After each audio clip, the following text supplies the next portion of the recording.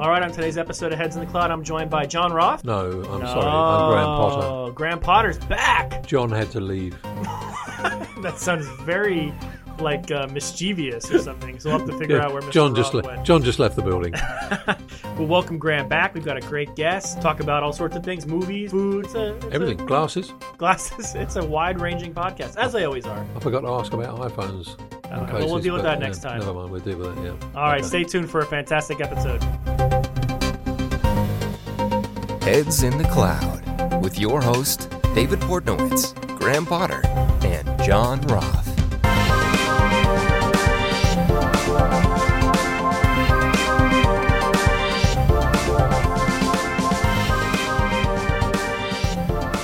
Are you ready? Welcome to today's episode of Heads in the Cloud. I'm David Portnowitz. And I'm Graham Potter. Wait, Graham Potter? Yes, You're it's back? me. I'm back. I was hiking the Mount of Kilimanjaro, With the Polycom. but I'm back. with our friends from Polycom. It could be anybody. Yeah. Yeah. So, Welcome back to the pod. I'm here. How are you feeling? Why? What are you saying? What are you trying to say? I saw you recently went on a run. Are you running again? I'm running again. Yeah, I'm not quite there yet. I've kind of did 15k Sunday, and that was tough. But Just an easy 15k. I'm getting there. Yeah, I got some racing to do in a couple of weeks. I saw you. Are you doing the Gasparilla run? I'm doing the Gasparilla run, but I've only signed up for 2 of the 4. So well, that's an easy. I'm lightweight this year. Just a 15k and an 8k. So. Well, welcome back. We're happy to have you. We're going to have a great, interesting, tremendous guest on later today, Zeus Caravala. Yeah, that's I thought his name was Zeus. No, I had to correct you because I did a little bit of research. Yeah, well, I did too. I guess I just missed that part. You missed it, yeah, where the lady actually introduced the guy at the beginning. I watched his video he did with Sprint where they didn't introduce his name.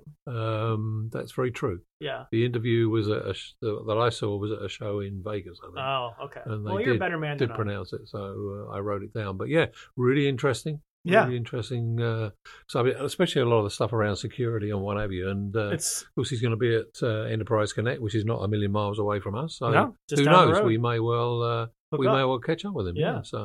So what's up with you? Anything interesting? What's up with me? I'm me. I'm still here. I'm a little older, a little wiser. I've been entertained by your daughter's work on True Detective. How about that? Tell the listeners. If you don't know, Graham's daughter Emma Potter is the costume designer for True Detective. So if you're watching season 3 of True Detective with Mahershala Ali and an amazing cast of others, I can't think of. I'm all of a sudden drawing blanks on Stephen Dorff. Stephen Dorff, yeah, Stephen Dorff and Mahershala Ali. Big bragging rights there. Yeah, every time I watch the show, I see her name come up right there in the title sequence too. Not at the end, in the title sequence. That's really really cool. Did she have a great time shooting that? Yeah, she did. It was about 8 months worth of 8 months in Arkansas. A real hard graft. Yeah, they shot it in Arkansas, right? Yeah, not in LA. No, Arkansas.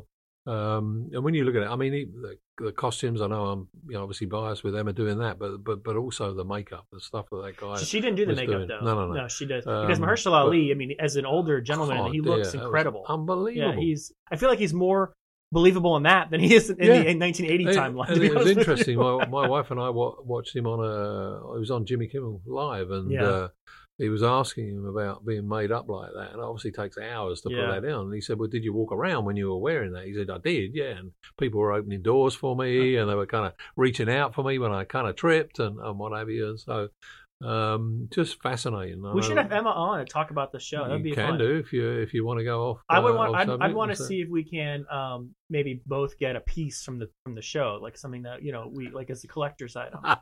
I'd like one of those jackets. Yeah, so does everybody, I think. Yeah, nice bomber jacket would be nice. Yeah, cool wearing some of that stuff. I think it's fascinating when you look back and you see some of that clothing from that era, the cars as well and stuff like that. Yeah, now, does she? I have lots of questions, and we should have her on. We should talk about that. I'd get her on. No, she's done tremendous work.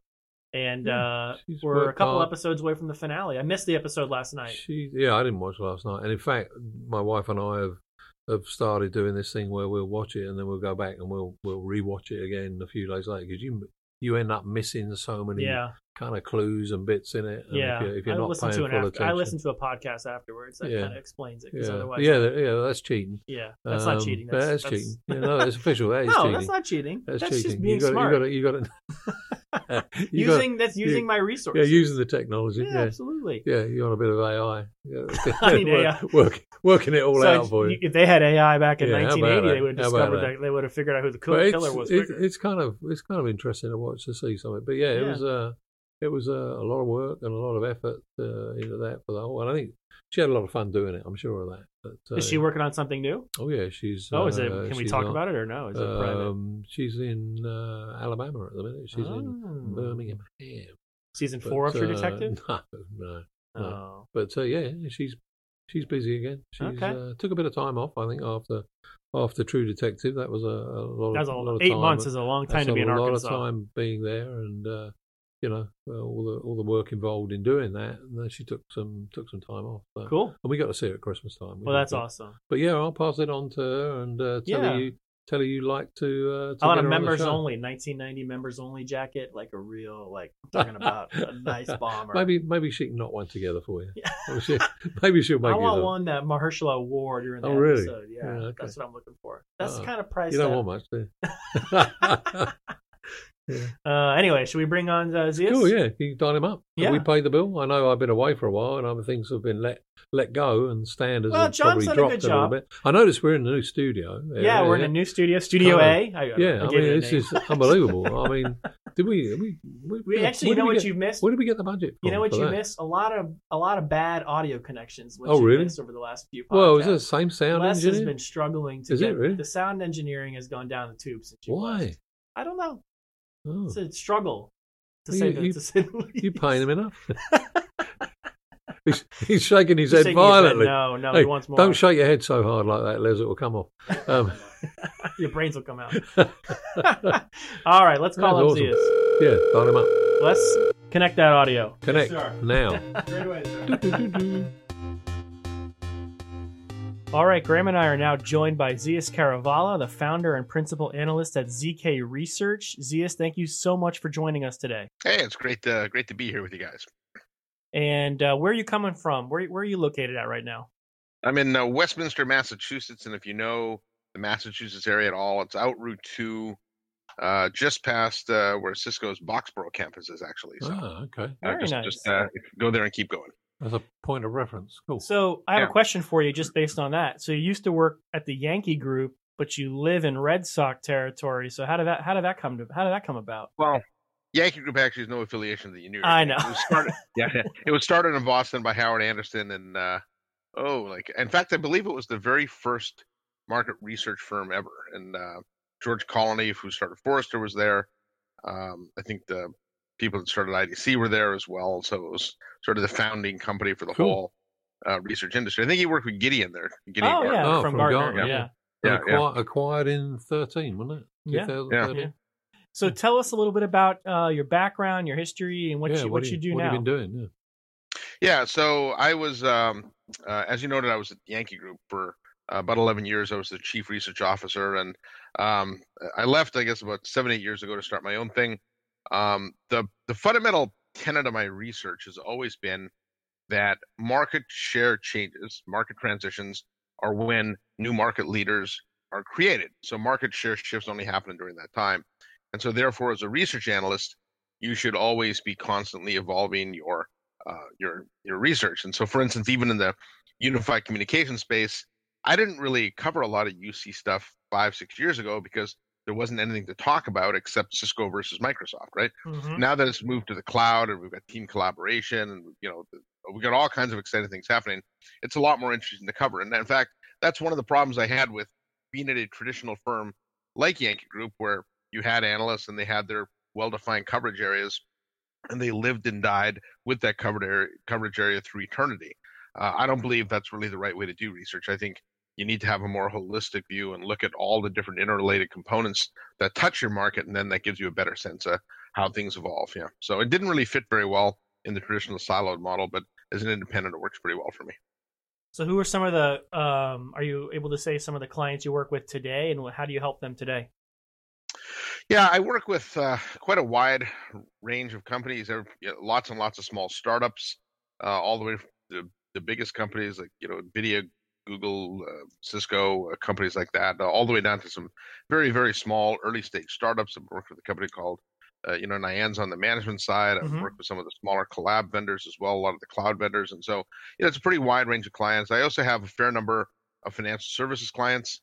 These are traditionally buy-side firms that really need help understanding, I guess, the changes going on in the market. Because when they read vendor press releases, everybody's new X is the greatest thing since sliced bread, right? Sure. and they can't really tell if that's real or not. And then as far as end user audience and resellers go, I tend to give research to those audiences in return for the ability to poll them sometimes for my own research purposes. If they have any project work to do, then they'll pay me to do that. A little while ago, I was up at a school district in Minnesota helping them understand Wi-Fi trends. So that's the kind of thing I would charge for. But in most cases, the quid pro quo is I give things to the reseller and then user audience in exchange for research, and then the financial community and the vendor community like yourself, I charge you guys for everything. And so you should. Yeah, so you should. So you obviously speak at a number of events. Zeus, can you tell us about those at all? I mean, you're down to speak at Enterprise Connect, which is something that we always attend. We don't normally present there or exhibit there, but we do always attend. I'm interested to hear about that. Yeah, I speak at a wide range event. I speak at a lot of companies' internal sales kickoffs and user events. There's not many industry events left, actually. I used to be a regular speaker at Interop, but there's not much Interop left, right? So I think Enterprise Connect might be the largest communications and networking event that's left. There's a few smaller ones on the networking side that have popped up, but nothing that's gained critical mass. And so a lot of my speaking that I do tends to be at vendor and user events or their sales kickoffs or channel events. I do a lot of regional channel events as well. There may be a local VAR that's having an event, and sometimes I'll go speak at theirs, sometimes some local user groups. But usually I try and stay, my topic of conversation usually revolves around the trends in the market that are causing customers to rethink their buying decisions. Right. And that helps the vendor then maybe, pitch their products. But ultimately I'm there to really educate the audience. You're right. I do have two presentations that's upcoming Enterprise Connect, one on team collaboration and the other one on cloud communications. And the cloud communications one is one I've done since we created the cloud track there. Actually, we got rid of the RFP track, which frankly was a long time coming to get rid of that. And we inserted a cloud track. And I think the exciting thing about the cloud, and this is part of my presentation there, is that we're finally getting to a point where people are starting to understand the cloud lets you do some things that you can't do with on-prem. It's not just a cheaper, faster value proposition. It's you'll be able to do things you couldn't do before. Like what? Yeah, that's a good question too. So first, I want you to put your hat on and understand why this transition's taken so long. So roll back the clock a little bit. When we first went from TDM to VoIP, right, all anybody did was they took out their TDM PBX, they threw in IP ones, and they left the architecture the same. And then a few years into the deployment, we started figuring out, because it's an IP-based system, I can do 4-digit dialing to all my countries. Everywhere I am, I can have people at home VPN in using those phones. I can have telecommuters use our corporate systems. And so all of a sudden, I could do things I couldn't do before. In the era of cloud, we've kind of copied the same approach. It's like, let's take out the old stuff. We'll use cloud, the new stuff, but keep everything exactly the same, right? Now that we're becoming more mature with cloud, we can do things we couldn't do before. And the first one, the most obvious, I think, is create that in the consumer world, you would call it the multi-screen experience. So think of Netflix, right? You start watching Netflix on your phone, you pick it up on your TV, it's in exactly the same place. Yeah. You're like, oh crap, I'm late. Drive to the airport, open up your laptop, start watching it there, right? And so you maintain the state of the experience across device. And I think what's exciting now is if you've got you miss a call on your mobile device, it can show up on your laptop when you're traveling. It can show up on your desk phone, right? So all of a sudden, I get this consistency of communications that I might be able to fabricate somehow with an on-prem system, but it'd be very difficult. I think if you look into the future, though, AI to me is really the game changer in being able to create these experiences that you couldn't do with on-prem, and just some very basic things. Like people talk a lot about being able to do meeting transcription. So for instance, this call we're doing, there are some systems that can transcribe this, and that's pretty basic. A more important role would be can you give me minutes, right? I don't want to read the whole transcription. I want just the minutes of that meeting as if I had a personal attendant in there taking notes and summarizing it. And AI can do that because out of the cloud, because it's got the compute power necessary to do that, where I really can't replicate that with on-prem. I think another thing you can do, which is interesting with the cloud, is cross-company comparative analytics. So if I subscribe to, say, your service, you can tell me, are my employees using the systems like other companies that are similar in size and vertical? So are my employees using the right tools? Are they getting the right productivity? And you can provide that because you've got this customer base. And I'm not saying you can do it today, but in the future, as soon as you bring some machine learning, then you'll be able to do this, kind of cross company comparative analytics. And I think that's a really exciting thing to look forward to, because it's impossible to do with on-prem, but it's made possible with the cloud. And then there's a bunch of other things that you could bring in, such as real-time translation. So if we're doing a call like this, I could have maybe my natural language. If we're in different languages, I could have my native language show up on my screen, yours show up on your screen. And all that's becomes possible with the cloud, because you've got almost infinite scale and capacity. You've got a lot of data to work with, and you'll be able to create experiences for customers that really they can't do with on-prem. And I think that's really the thing I'm trying to get across to the industry now with cloud. Stop thinking about it the old way and start thinking about the things you can do with the cloud. What's actually possible. Yeah. So we know that in our space, let's say about 30%, 33% of the businesses have adopted UCaaS. How fast do you think that will accelerate over the next 3 to 5 years? I mean, we have been hearing that number now for, I would say, the last 2 or 3 years, that there's still 2/3 of the businesses haven't adopted old technology. So how fast do you see that acceleration to the cloud speeding up over the next 3 to 5 years? Yeah, I do think we'll see it ramp, and I think the big tipping point will be the line at which the cloud gets adopted moves up market a little bit. I think the very, very large companies, your American Expresses and companies like that, will likely continue to do private cloud. And they have the data scientists, they have, to be able to do some of those things themselves. But even those companies will probably have to tap into the cloud, at least for some hybrid capabilities. But I think when you look at adoption of cloud, it's largely been small business. Right. And, exactly. And those companies just want, and it's funny because you ask why a small business uses the cloud, they go, well, we want something that's simple to manage and cheaper to run. It's like, well, doesn't every company want that? like when you go up market, the IT guy doesn't say, no, we were looking for something more expensive and more complicated. Right? Absolutely. And but in essence, they are in some ways, I guess, from a job security perspective. But I do think you'll see the mid-size start to adopt, and then it'll move up to the small size, large enterprise, and then it'll eventually work its way up. But I think it has to go through that progression. You look at, and I think one of the challenges for the cloud industry has been lack of ability to customize. Even Salesforce never managed to sell up market until you could customize. But now some of the more and more of the cloud providers are, you're able to do some customization with your product, integration into workflow. I think companies like yourself and your peers have done a better job of making APIs available, so I can do those things. And so the things you need to sell to enterprise weren't available a few years ago. So I do think we'll see an acceleration of cloud.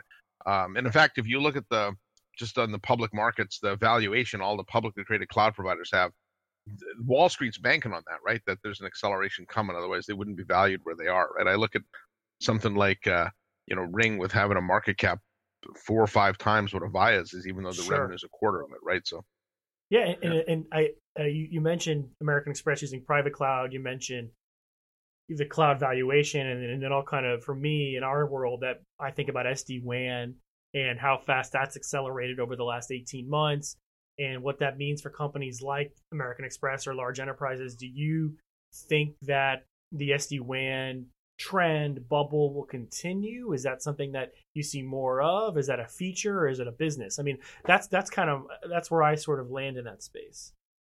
No, SD-WAN's the single biggest change to networking maybe ever.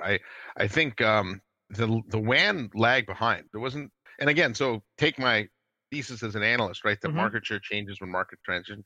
I've been known as a network analyst a long time, as well as a communications one, and I covered nothing WAN from 2001 to maybe 2015 because there was nothing to cover. Understanding Cisco's latest ISR wasn't all that exciting, right? Some nice new features, but frankly, there was one WAN vendor. and it's interesting. I didn't get into my background, but prior to being an analyst, I was actually in IT. Yeah, you were CIO of a company. Yeah, and even back in the 90s, we wanted to move away from the traditional hub and spoke network because it was highly inefficient. You couldn't back then because you didn't have the technology. Like one of the companies I was doing some consulting with, is this global law firm. We tried to build a 10-site all VPN network, and the complexity of that was so high that it just the number of engineers you needed to run 10 sites was ridiculous. So we ditched the deployment. But now SD-WAN's made that possible, right? And so I think it's brought a level of agility and dynamism to the network that it's never had before, as well as efficiency. Right? The old WANs were built on this concept of active passive. And the way I've described to people how active passive works is consider being in San Francisco and being tasked with building a roads system to San Jose. Mm-hmm. And the constraint you're under that you could only use one road. And then could you fail over to the backup road if the primary road was closed. Right. So think of how much, if you had to take all the traffic from 180, 580, 680, 101 and put it all on 101, how big would you have to build that road? And people sort of laugh at that, but that's the way we build WANs, right? So SD-WANs allows us to use bandwidth more efficiently.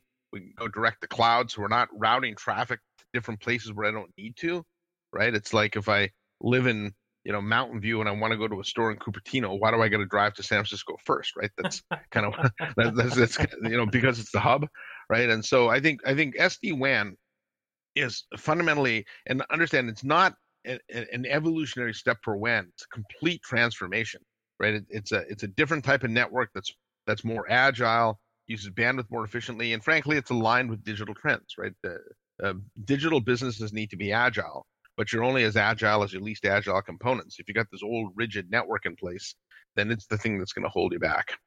So I got a question for you. It's kind of related to you as an analyst, and we see several analysts on this podcast series that have branched out on their own over the years. A lot of them have worked for the other big guys that we all know out there. Tough decision for you to make, or you were really at that point in your career where you wanted to kind of do your own thing?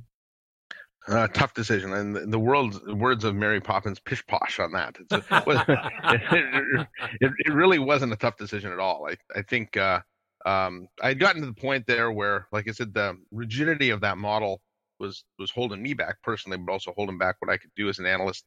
I think also there's I don't want to disparage any of the kind of smaller vendors, but I fundamentally believe that if you're not at Gartner, at IDC, or to some extent Forrester, I'm not sure really how much the brand of those smaller research firms matter all that much, right? I think you tend to work with the analysts you like, and whether they're on their own or part of another small vendor, I'm not sure it matters. And to me, anyways, it hasn't. I know a lot of other independents that have been successful. It's a little more work because you got to do your own invoicing and billing and business dev and stuff like that. But for the most part, especially today, now that the market's moving so fast, all kinds of companies of all sizes need help. So it really wasn't that tough a decision. Okay, so I'm a little disappointed, Fred, having put together this package as he does, our producer. There's a photograph on here with you wearing a pair of what I'm assuming are high-tech glasses. I don't know. I expected to see you on camera wearing the glasses. I think you're wearing... as he glances around for them. Do you still own these? Those were courtesy of the Dubai Police Department. I was at really? GITEX. Yeah, I was at GITEX earlier this year. Oh, was that before you were released or after? Yeah, that was during the arrest. Yeah, we can hear where these. And the interesting thing about the GITEX show, if you've never been in Dubai, it's fascinating. It's like 15,000 people. It's a large high-tech show. And what's interesting about the event is it's not just tech vendors that exhibit. The police department has a booth. The city has a booth. Oh, wow. Right? And what they were showing off there was smart glasses as a way of being able to identify people. So when you enter Dubai, actually, they take a picture of you and they scan your passport, and now you're in their system. And so the police can wear these things and look around and quickly identify who's who. Look out the back. And I asked them about, aren't people concerned about privacy? And they're like, privacy? it's essentially a dictatorship. They're run by a king. If you don't like it, you can leave. So there's your trade-off, right? Yeah, that's kind of cool. Oh man, that's too funny. That's too funny. Yeah. So I will say it was pretty quick because you could bring up. There's literally no information you couldn't bring out. And when you think about the practical implications of that, if I could make that not so goofy looking and a little bit smaller and superimpose that onto just regular glasses. Now, imagine going to a meeting, and I'm terrible at remembering people's names, right? So I know I met this person. I have no idea where he worked or what his name is. If that could, the linked info or in info or something could show up on the glass, then I could remember where I met him, the last discussion we had. If I'm a salesperson, what they bought from my company, if they had any trouble calls. I mean, that type of interface could be game changing for so many businesses. I mean, isn't that what Google was trying to do with Google Glass? I mean, originally was that their idea? Yeah, and I think Glass will come back. Maybe not in that form factor, but some other kind. And I think the idea was right. They were probably just a little bit early to market. And, but I think that concept is sound. In fact, I think who was I talking? I was talking to somebody. We were discussing the fact that 5 years from now we may not even be using mobile phones. That the display that we have will be projected onto a watch, the glass, something else that we have. In fact, there's prototypes now where at CES where you could have, off a wristband shown on your arm and tap there. So that primary interface is what's going to be interesting to watch, because I don't believe it'll be the phone either. It's kind of bulky, and there's other ways to display that. And so that sort of leads us into the next topic, which I wanted to get into with that, which is IoT, sort of like putting it in your glasses or whatever the case is. So my biggest concern with IoT, and I think it was sort of played out with a recent case in Vegas, is security.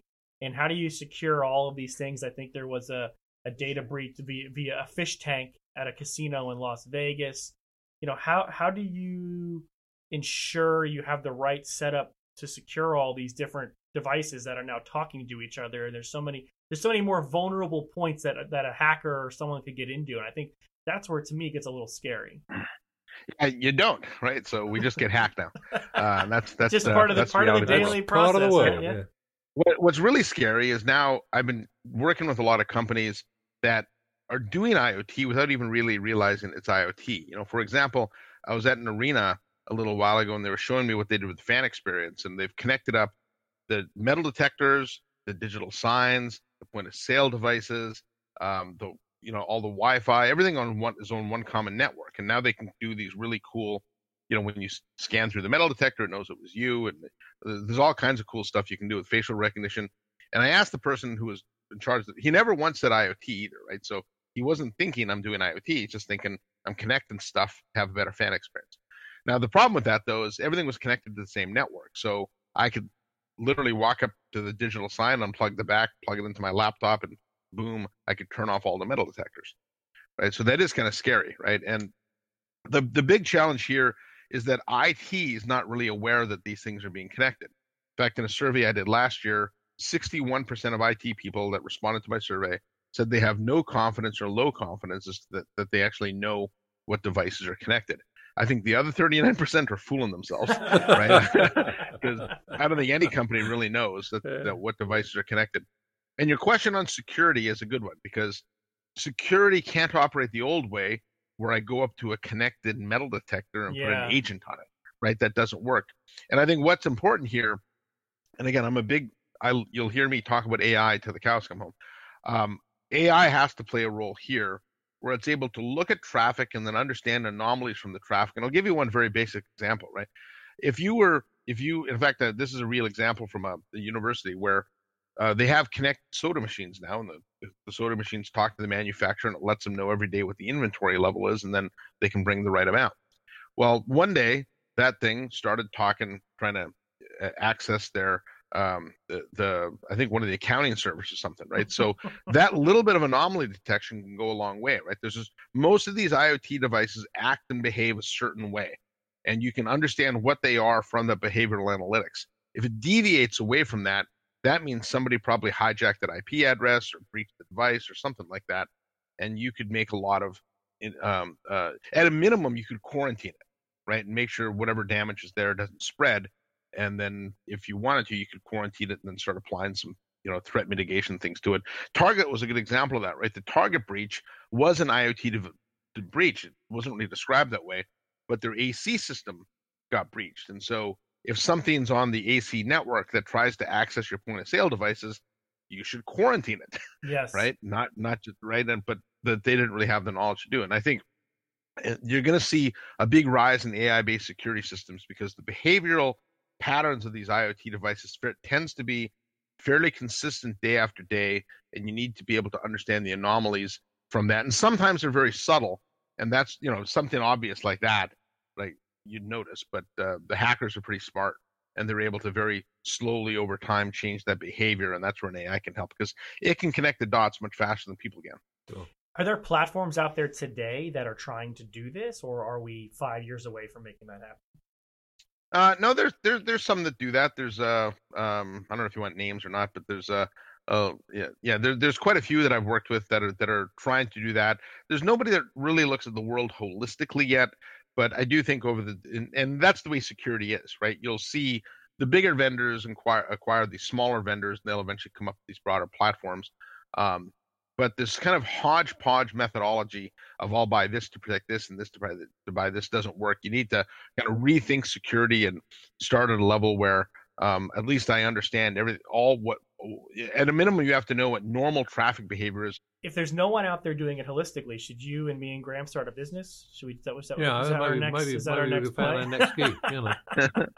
Yeah, we could do that. In fact, if I was at we need a lot of capital to acquire all these companies and see which ones work. But I was at NVIDIA's GTC event last year, right?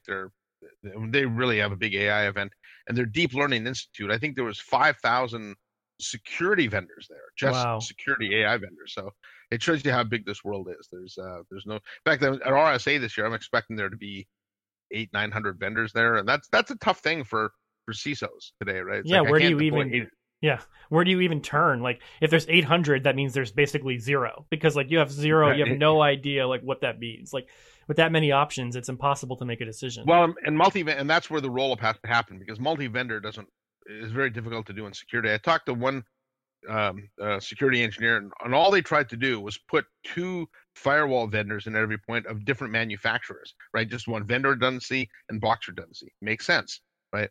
But keeping the policies up to date on 2 separate platforms is a nightmare, right? So that's 2, right? My research shows the average number of is 32. Yeah, and I talked to one government agency; they have over 200. They literally try every device that comes across their desk, and then if they think it provides value, they add it. So they've got this. It actually maybe that agency would be easy to breach, but well, I think it kind of reminds me of what's happening, and this is sort of off topic, but it kind of reminds me of what's happening in the media space with Netflix and every single one of these movie companies and cable companies. They all want this over the top platform. And, then it becomes like, I'm going to cut the cord, but now I need 23 subscriptions to watch all of the things that I could watch when I just had cable. And so we're going to get to a point, especially when Disney launches their over-the-top platform later this year, and they're going to pull all their content from everywhere else, where it's just going to be a nightmare to try to manage that many subscriptions. And that's like a sort of a comparison to the consumer side of what I see happening there. And that it just becomes like you don't even know where to start. Like Warner Brothers wants to launch their own over the top platform. Well, I don't know what Warner Brothers produces and what shows I need. So it just until someone is able to sort of regulate and push it down one direction. And maybe is that Netflix, is that Apple, or whatever the case is. I think it's going to be really, really difficult for the consumer to make a decision on what to do and where to go. Yeah, I think that this actually lends itself very nicely to managed services. And we had talked about SD-WAN and a little while ago, and I think that industry is ripe now for managed services as well. I think when you think of the concept of broadband WAN, there are 860 broadband providers in the U.S. alone, right? So if you're a nationwide company and you want to go to an all broadband WAN, you're cutting contracts with 30, 40, 50, 60 different broadband providers, and nobody wants to manage that. Nope. So I think managed service provider, in the area of SD-WAN security, could actually mask a lot of that complexity by being that, in some ways, that managed middleware that's between the technology and the company. Yeah, no, I completely agree. Cool. So it's interesting. Because everybody wants one throat to choke, right? Yeah, exactly. I mean, and we experience that with our partners. Is we sell, I don't know if you know our business at all, but we sell 100% channel, and our partners want to be that trusted IT advisor for their customer. And, their customer wants that one throat to choke. So we want to give our partners more, we want to give them the ability to sell SD-WAN and sell LTE failover and sell all those products. Yeah, we'll manage all that. And so then we're managing on our end, but they're doing everything for their customers. So we see that. By the way, I'm trying to get the industry to change and use one back to pat. I think the assumption of one throat to choke is that when something screws up, and believe you me, we'll screw it up. Right? You can choke us. All right, we will take it as our mission on this podcast to change that expression to one back to pat. We're on it. Yeah. So I'm getting signs here now that you're taking up too much of this guy's time. Right. So we really appreciate you joining us. Zeus, you got a question? I got two questions. You got two questions. These are the kind of ones that you don't normally have written down. Well, one is, listen, we do a road show up in Boston every year for our partners. We should have you come and speak to our partners. That would be fantastic. So we'll have to work that out. Two is, I saw in the background, we always ask our guests if you have any pets, but I think I saw one maybe roaming around behind you earlier as we were talking. Yeah, it's but I think 13, 14-month-old Labradoodle. A Labradoodle. So, and what's his or her name? Bodhi. Oh, see? His name. Okay. My wife named him. It means path of enlightenment. In fact, you can see pictures of my wife there too. Yeah, I can see that. Cool. Got the family show. Absolutely. Awesome. Yeah. Now, we've had some really interesting pets on this show. I won't go into all the details, but I mean, we've had a smorgasbord. We have had a smorgasbord of animals. Yeah. So. I did have a cat crawl across my screen once when I was doing a telepresence call with John Chambers. So yeah, This is live. This is live TV. No, John actually called it out. He goes, "Hey, that's a nice cat you have there." So. Well, Zeus, thank you so much for joining us today. We appreciate the time. We would love to connect with you again, and then hopefully we'll see you at Enterprise Connect in Orlando, as we're only make a point of finding a couple hours away from. We'll be out there. I'm always there. All right. Thanks so much. Into the dome. All right. Yes, into the dome. Thanks, and enjoy the rest of your day. Cheers. Bye-bye. Did you know that Kilimanjaro is 19,710 feet high, and that every year they rescue nearly 10,000 people from there, and there are approximately 10 deaths every year? There's some facts for you. Why are you doing Kilimanjaro research? Because I've been there. Is this part of the show? All right, we'll just roll it. Okay. Ernest Hemingway wrote a book, The Snows of Kilimanjaro. Did you know? Are you reading it? No, I'm just pulling this from the back of my brain. So is any of this true? It's all true. We're going to need a fact check on this. You want a fact check? Okay. Yeah. Height of Mount Kilimanjaro. I feel like 19,710 feet. I feel like that's number low. of deaths every year, 10. I think that's Is low. it dangerous? Yes. No, of course it's dangerous. I feel like that's a low number, Kilimanjaro, of 10 deaths. No, I think we can fact check that. Anyway, we'll have to fact check it. Yeah. Cool. So that was a great interview with Zeus. It was fabulous. I thought he was really really into his subject matter, and I asked a question smart. About when you leave. Like we've spoken to many analysts who've left a big firm to start their own. The one that we all know the name of normally, and moving across, and he obviously made the right decision. I'm sure of that. But he's passionate about what he does. And, travels a lot too. Is just in Dubai. Travels a lot. Yeah, interesting story about the glasses. Yeah, but, I thought I'd hit him with that. I like that the government there is like you can have privacy or you could leave. You can have no privacy or you can leave. Those are your two options. Yeah. That's scary, that, isn't it? Walking around with glasses on like that and going, "He's a bad guy out. You're a bad guy out. Whoops, not me." Yeah. Wow. No, that's fascinating, and the whole AI IoT thing is just gonna get bigger and bigger and more and more. To me, it is scary because I feel like as much as I like the whole IoT thing and I like having my light bulbs connected, and it just makes, from a business standpoint, it makes everything so much more vulnerable. I mean, there's that. Here's a question for you, right? Yeah. In the States and security, and he mentioned Target, and there have been many other companies that have enormous data breaches and what have you, and that whole kerfuffle a while ago about credit cards, and no one wanted to pay to put a chip in the credit card and what have you, and been widely available, obviously, across Europe. Why is there no PIN associated with that? Because if you think of the concept behind a credit card with a chip in it, that only works if you have a PIN associated. Because if I'm walking in the building and I stumble across Fred's credit card on the floor, I take that straight to a store. I can use that all day long, right? Nothing to stop me. But I don't know his PIN if he had a PIN. Well, I know his PIN. So, but I'd have to call you. It's 0000. Oh no! But yeah, interesting thing, because those things are only almost to me as if they've done half the work and not done the. Do they require the PIN in Europe? Yeah. So why don't they? It probably has something to do with the. I have no idea. Lobbying groups and politics. Lobby? What's a lobby? That's how it sounded. Yeah, lobbying groups. Yeah. No, I don't know. It's a good question. Just something, because now more and more when you go into where was I the other day? Actually, in somewhere like Home Depot, you make a pretty decent sized purchase, and you put your card in and do that. And it doesn't even require a signature now. A signature is a waste of time anyway. Yeah. At the end of the Most day. of the time I draw a happy face. It doesn't. That's not a lie. Well, you could be worse. You could draw your own face. But that would be a sad face. But no, yeah, I mean, it's interesting that we got the statutory question in at the end there about the pet. Are we just going on here with that? A labradoodle. A labradoodle, yeah. A labradoodle. Oh, did you see that on the TV? I saw it. It was in the background. It was black. Yeah. I saw him. Before we started, he was up on the couch. What? Was it Nora on a bone or something? Or on the chair? No, it was just like hanging out. On the leg of his chair. He was hanging out. It was enjoying the sun, the Boston breeze. Was a monkey or something? Yeah, interesting story about his cat, though. Yeah. So, there you go. Yeah, good dude. Yeah, very nice. Anything else we should talk about, Graham? I don't know, whatever you want to talk about. What have you been up to? What have I been up to? You don't want to know. Oh, okay. It's I don't see you out on the.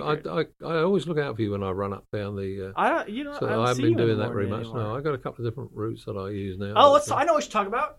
Let's talk about Sage. Sage Restaurant open, Sarasota. You went. Chef Cavelli, we had him on. Yeah. That was probably like 6 months ago now. Maybe even longer. I would think. Yeah, all of that. And, it's taken all that time to get the place open. Yeah. And how was it? It's great. And when is the podcast team going for a podcast dinner? It's up to you. You got the budget. So Frederick, maybe we can reach out to Chef Cavelli, have that set up as a. But I got to say, it was great. I mean, the restaurant itself, the building is really interesting because it is in for our listeners, it is in a kind of listed building. And it's a historical building that was built here in Sarasota in the 20s. Yeah, it's incredible, and they've really done a nice job on doing it up inside. There was a restaurant in there years ago. There was a restaurant years ago, and that obviously got closed. And now they've got the 2 floors of the restaurant. You walk in, there's an amazing area that you go into, like a reception area with big leather couches, and then down onto the restaurant floor with a bar down there, and there's a bar upstairs. The bar upstairs was almost like a nightclub. It was unbelievable. You're talking about the rooftop. Rooftop, The 3rd floor is an event space. 3rd floor, when we were there, that he was catering for a 60-person wedding. Yeah. And that night, I saw him on the Sunday after we went there on the Saturday, and that night they did over 280 dinners. Wow. On top of the 60-person wedding group and as the bar well. up top. Yeah, he's a busy man at the moment. Well, that's good. Yeah, he looked pretty. Pretty tired. I hope you don't open a restaurant that has 4 stories and don't be busy, because then you're gonna have a lot more problems. I tried to book in there the other day. Couldn't get a res on Friday, and apart from very, very early and very, very late, couldn't get a decent time. So that's great. Good sign. You should call it. I feel like you could make a few phone calls and get in there, Graham, if you wanted. Yeah, okay. I mean, just knock on a few doors. You can get in there, Graham. You got to get there. I know. I got to get there. I'm looking forward to trying it out. But that's great. You don't get out a lot. I know that. But, I don't. Was it a kid friendly restaurant? We'll have to ask Chef Cavelli. I would say it's probably not. I didn't see any on the menu anyway. So. There was a kids menu, or you didn't see any children on the menu?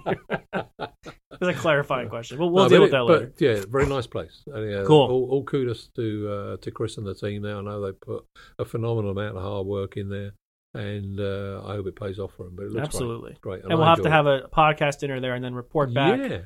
on. We'll have to have Chef back on and talk about our meal. We should do. Absolutely. So, all right, I think I'll do it for today. What do you think? That'll do it. All right, for Heads in the Cloud, I'm David Portnowitz. And I am Graham Potter. See you next time. Thank you. Good night. Good night and good luck. Good night.